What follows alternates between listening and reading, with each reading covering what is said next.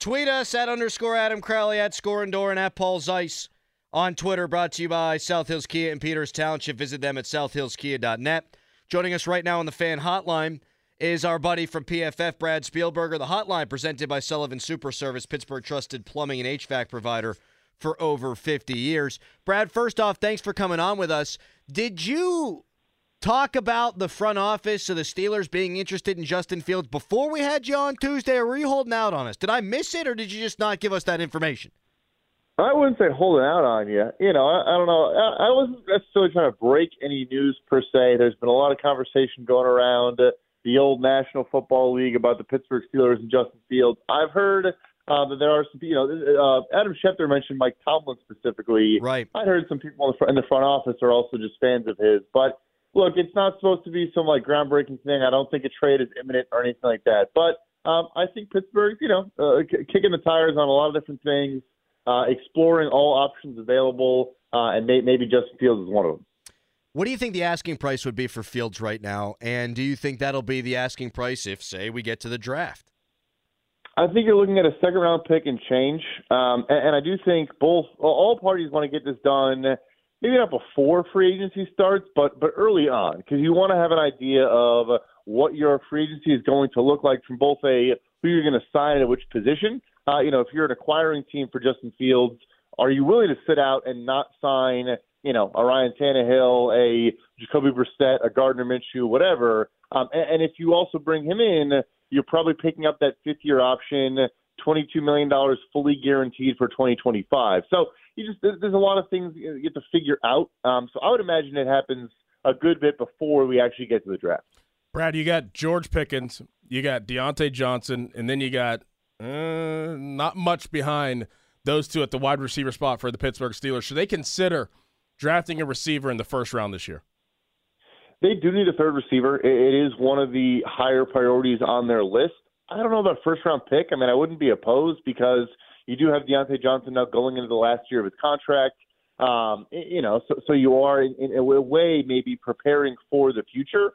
So I guess I would say this, if it falls a certain way, they're sitting at 20 and there's a really, really good player there, maybe a Brian Thomas Jr. from LSU or, insert a million different names here that people are going to throw out over the next couple months. But I wouldn't prioritize it, but I wouldn't shy away from it if I love a prospect there. Looking at your grading system, what are your thoughts on the Steelers going out and getting someone like Tyler Boyd? Does he still have enough to add to the Steelers? Yeah, so I do think he'd be a solid slot option. You then have a very definitive role for him in the middle. You can keep George and Deontay on the outside, although I did like moving them inside a little bit here and there. He did not look quite like the same player last year that he has in recent years.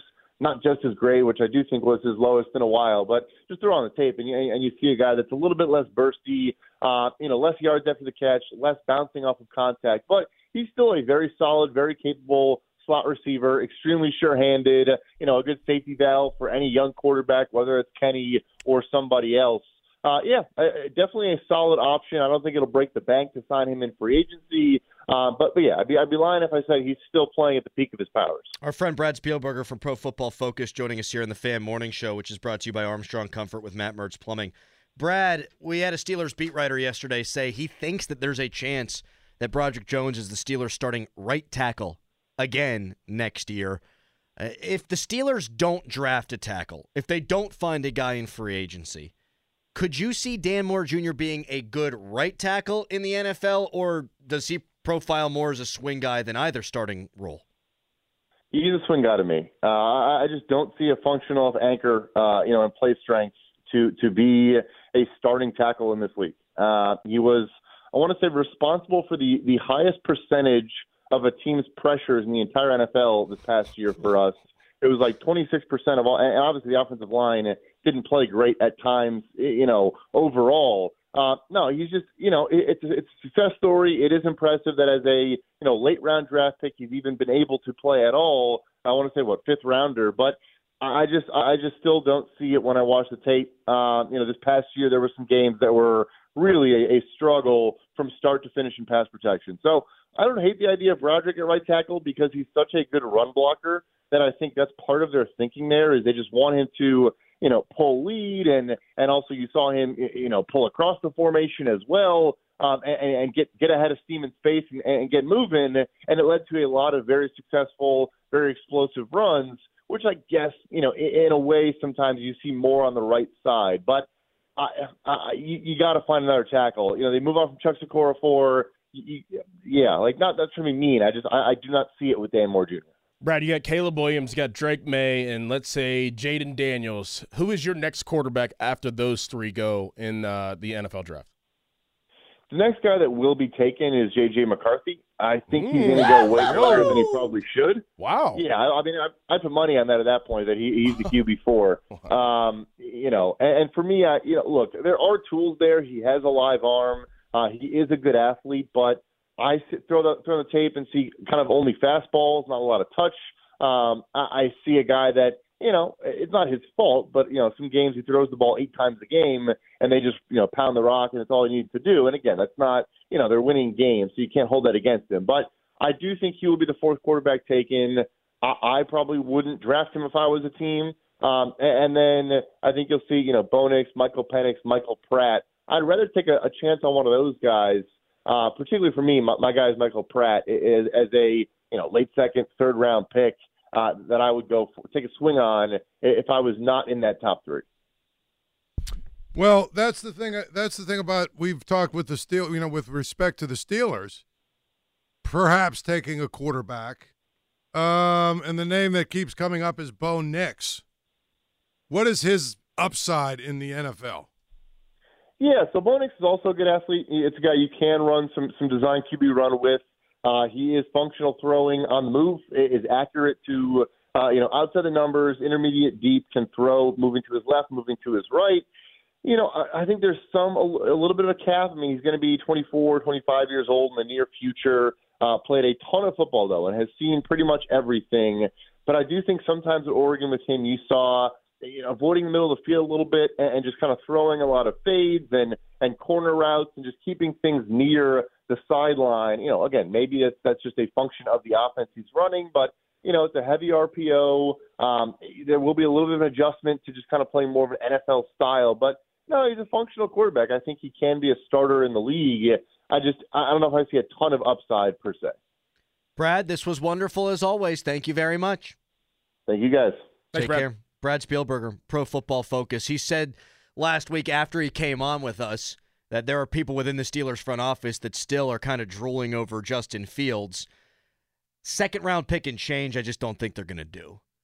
3rd round pick, That's enticing. Very enticing. And you don't have to pick up the option. You don't. Like, that's the one thing. They got to take $25 million. You don't have to. I mean, it could make it quite dicey on the back end if he were to play well.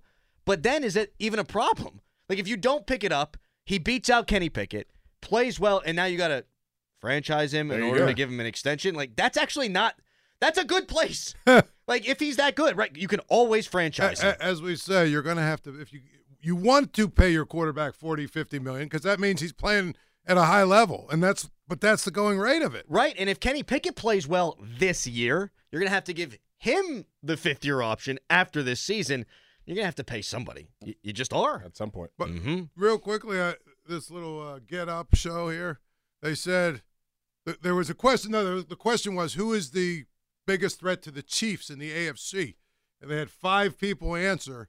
2 answered the Ravens and 3 answered the Bengals. So basically, the AFC North has got the 2 biggest threats to the Chiefs. That ain't good for the Steelers. I would say I just can't, and I'm a bigger Lamar Jackson fan than just about anybody in Pittsburgh. I think he's a hell of a player. You don't win 2 MVPs without it. I'm at the point now where I need to see him do it in the playoffs. Joe Burrow's done that. But to your point, Paul, that's what you're looking up at. So go get Justin Fields, hopefully, for a 3rd-round pick. The fan text line is brought to you by Egger Snyder & Associates, a personal injury law firm where they always say there's never a fee unless we get money for you. Coming up next, the subject of today's Fan Morning Show Twitter poll, brought to you by PJ Fitzpatrick Home Improvement, trustpj.com. And there's fighting on social about this right now.